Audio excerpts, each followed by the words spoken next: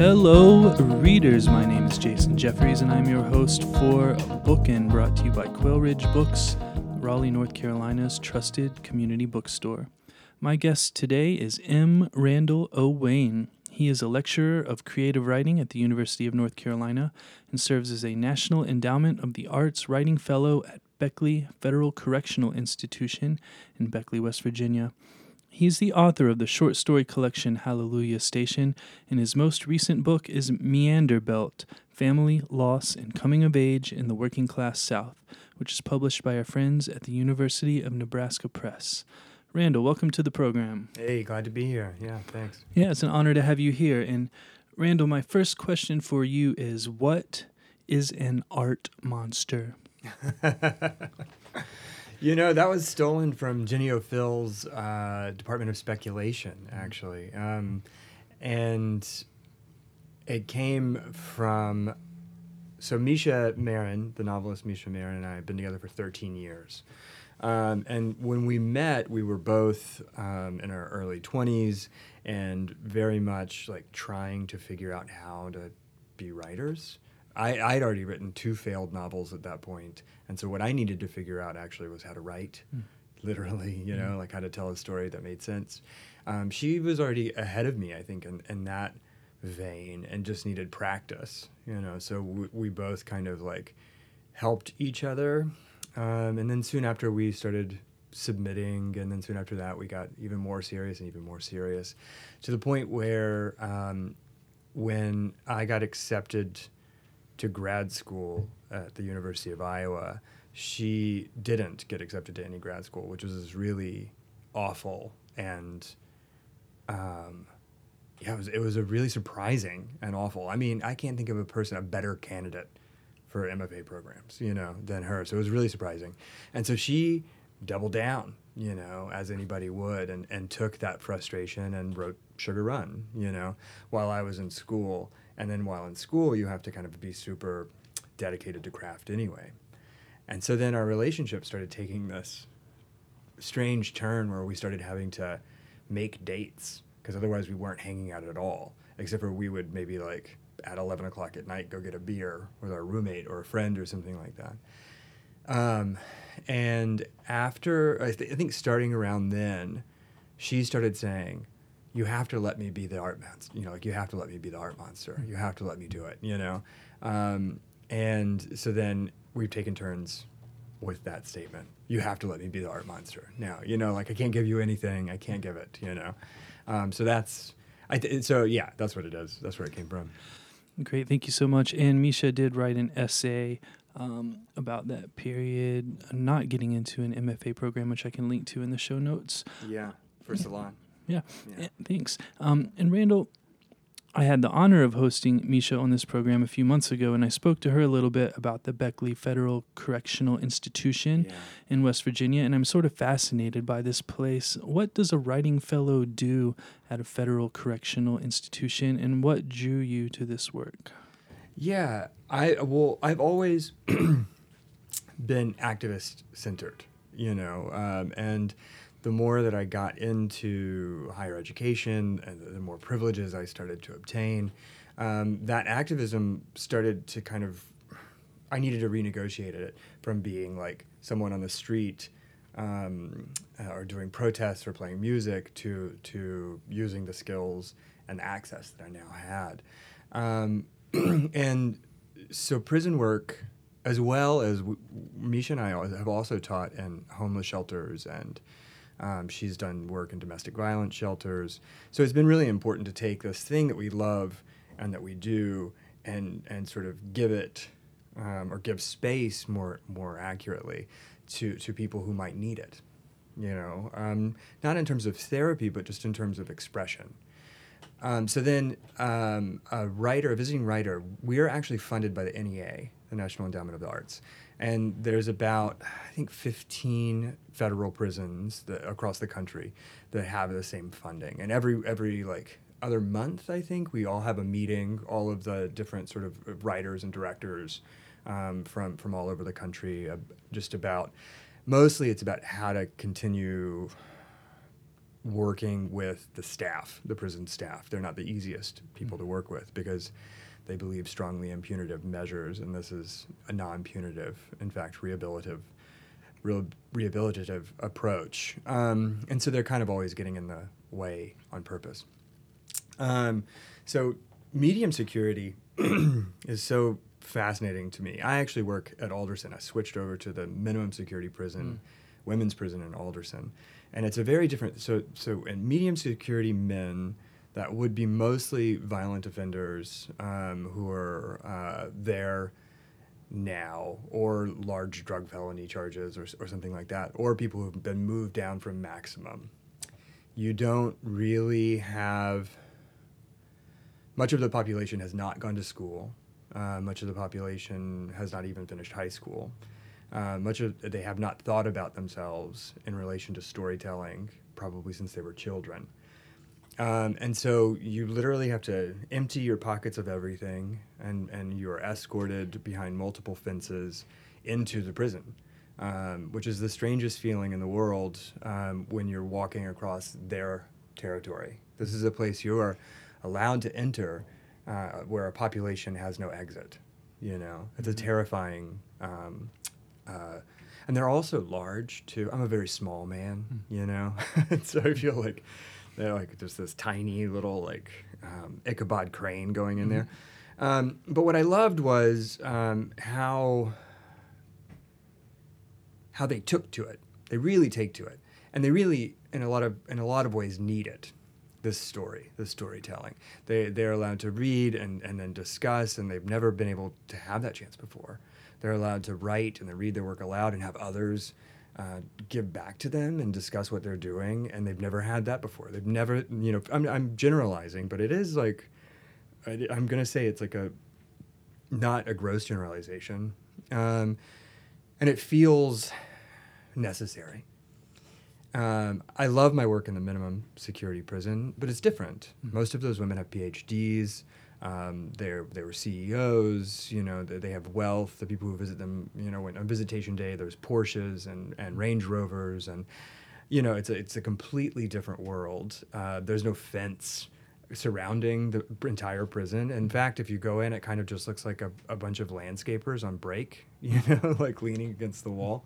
Completely different atmosphere. And I love them, and they need it just as much. But they've had this experience with stories. So the reason why I bring that up is sometimes I feel guilty, you know, like that I need to go back to the medium security prison because they have no one there now. But it comes down to I drive an hour to go to the medium men's, or I drive 15 minutes to go to the minimum women's. And so it comes down to, I don't know, practicalities, but that's what we do. And generally it's an open genre course because you'll have people who are like going to want to write songs or poetry or fiction or nonfiction, and just giving them a space to do that.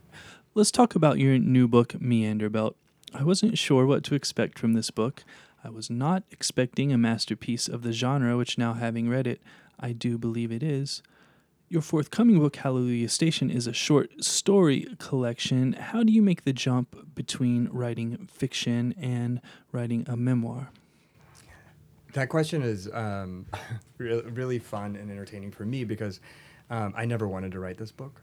I really didn't. I was always from fiction. I liked writing essays in terms of criticism. You know, I love criticism.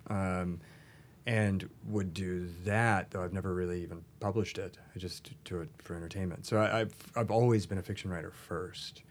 And when my father and brother, you know, they both died 3 years apart from one another, and I felt like that story kept filtering itself into every piece of fiction that I wrote. I was just retelling, and in various ways, this grief, our relationship, our lives. And it was bad fiction. It was really bad fiction. And so then I started considering telling it true, slant, but true. And that's what sort of kind of like led me away. And when I applied to the nonfiction writing program at Iowa, it was also to learn what that genre looks like, you know, and how to do it well. Not saying that I know how to do fiction well, but I didn't know anything about the creative nonfiction genre at all. And so I put the novel that I was working on that I've then returned to on hold, and then spent those 3 years focusing solely on nonfiction. But when I graduated, and this was in 2015, and I was on my own, and Misha and I were living in West Virginia. Now that we didn't have work, and that felt good for 6 months or something like that, but then it starts to feel kind of crazy. And we were both being art monsters to the extreme because there was this like pressure of non-existent deadlines, but of life ticking by. And I was fully immersed in this book, in this story, and it's a sad, sad story. And in the beginning, these fictional characters from my short stories would kind of like start taking over for a while, and I would take notes, like what are they like, what's the situation, and be like, oh, I can't deal with you now. I'm working on this very serious book. And then eventually, it was almost like the other creative side of my brain was saying, just stop looking at those photographs, stop reading those letters, stop rereading that essay, and just come over here where it's fun, where it's a little bit more playful. I mean, all of the characters in the short story collection are in crisis, and I put them through hell, but they're also fun to be with, and so it almost functioned as an antidote. It's definitely like they definitely belong together in a certain sense, as a pairing. But it is really interesting, that move, because I see a lot of first-time novelists. One of my favorite books that came out in the past few years was Justin Torres' We the Animals. Mm-hmm. Did you read that book? I have not. It's beautiful. It's a slim, beautiful little book, and it reads... the writing's amazing, but it reads exactly like Justin Torres' Wikipedia page. Mm-hmm. I mean, like, it's like there isn't even really much of a differentiation. And I think, like, okay, Robin Hemley said most people's memoirs were what we used to call first novels, and that makes sense. But I could never really, and maybe it was because I tried to force this story into fiction before, just kind of owning it as truth.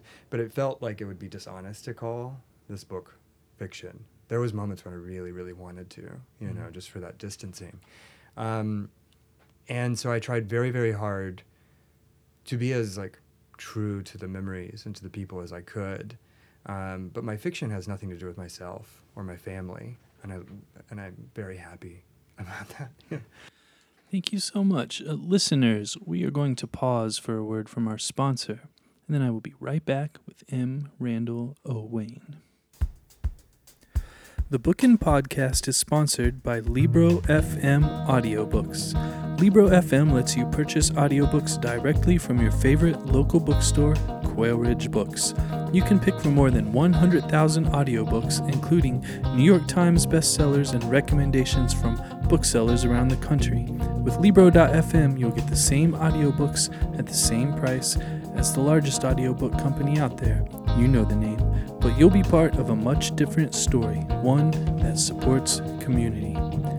Listeners of Bookin' can get a 3-month audiobook membership for the price of one. Go to Libro.fm, that's Libro.fm, and enter Bookin', Bookin, in the promo code space. With each listen, take pride in knowing that you're supporting local bookstores. I'm back with M. Randall Owain, author of Meander Belt, published by our friends at University of Nebraska Press. You say that you are not, nor have you ever been, much interested in accuracy, and I'm going to go back in time a decade or so to when Oprah Winfrey selected a book by James Frey called A Million Little Pieces for her book club. This book was marketed as a memoir, though interestingly enough, it was tagged as fiction on the cover by the publisher. The problem was that James, the author of A Million Little Pieces, went on Oprah's show and presented the novel as if it were true. My question, Randall, is before James Frey, does this type of disclaimer about memory and accuracy in memoir exist? I think I've seen it, and I think I've seen it in some kind of discussions. I feel that other writers who are interested in like Roland Barthes, I'm thinking, or John Berger. I feel like Susan Sontag. I feel like they've been kind of working with this idea of memory and truth long before that. And so when I say accuracy, I do mean irrefutable fact. And so if you bend a statistic, then you've lied, or if you alter a historical timeline, then you've lied. But memory, as neuroscientists love to tell us all of the time, is a fallible thing. It's impossibly accurate. I mean, and so all I knew when working on this book was that through my grief, I had these memories that were just horribly fucking bright, and they were very true, and they were in my body. I felt them in my body. And so then when writing them, I felt that I necessarily need to inhabit them through the body, physically, and on the ground, as opposed to kind of turning them over cerebrally or intellectually, kind of more removed from the body, as like a traditional essayist might. That I did try that, it just didn't work. It just failed, And so then there's dialogue, and there's I play with images and turn them into symbol. There are all of these sort of effects that come from fiction that I just had fun doing, and it felt like a necessary way of know me and my family intimately, which meant that I had to forego accuracy. Thank you, Randall. In the first chapter of Meander Belt, titled Mirrored Mezzanine, there's a section where you were standing in a room with many mirrors, and you were looking at a string of infinite reflections of yourself, and you write, "I fear an end because it is a mystery, a phenomenon, the hundreds of replicas I narrate with no conclusion. He is me, but different. He is not me, but looks the same. He is me and is the same. He will go home and sleep and share my future. He will share the opposite future." This section reminds me of a section of a book by pop astrophysicist Brian Greene, when he states that if the universe is infinite but there are a finite amount of possible combinations of elements and atoms and such, then I, as a person in the universe, must repeat infinitely. I'm wondering if you can talk about this concept that you're getting at in this passage. I love the elegant universe, by the way. That's great. Yeah, I remember distinctly that feeling of complete and total shift of imagination, staring at adjacent, or not adjacent, but parallel mirrors. And I think that even as a young child, I used to turn my body to the back of the couch, so that my eyes were open, but I'd see not mostly darkness, and just let my fantasy world go, and I would hitch on a story, and I would refine it and refine it and refine it, and I can remember that from as early as I have memory, being that type of kid, and then those fantasies slowly started progressing into something that might compare to real life or a real future. And then even before I was 9 or 10 years old, I dreamt of being an adult, and having this freedom, and to move. And then I didn't even know what that looked like, I mean, it looked like movies, I guess. It looked like I can go down to the circus and meet like vampire bikers, or I can walk the railroad tracks and find a dead body with my friends. It looked like that kind of adventure that ends with profundity or something, even though I didn't know what that meant either. And maybe part of that is because I lived in an inner city that was violent, and so I only had the inside of my house, no woods to walk in or anything like that.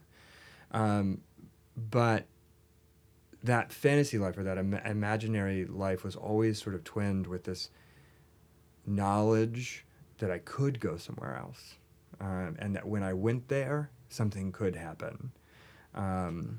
I mean, I remember calling Katz Music, the local music store in Memphis, and asking for a job when I was 10. And they're like, sorry, come back in 8 years or something.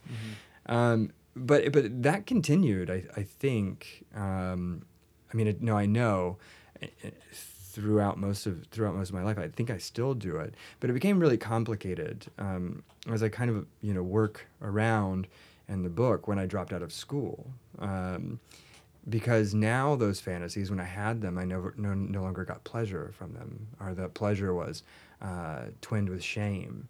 I'd done something that had removed me from the normal track that most people were led to.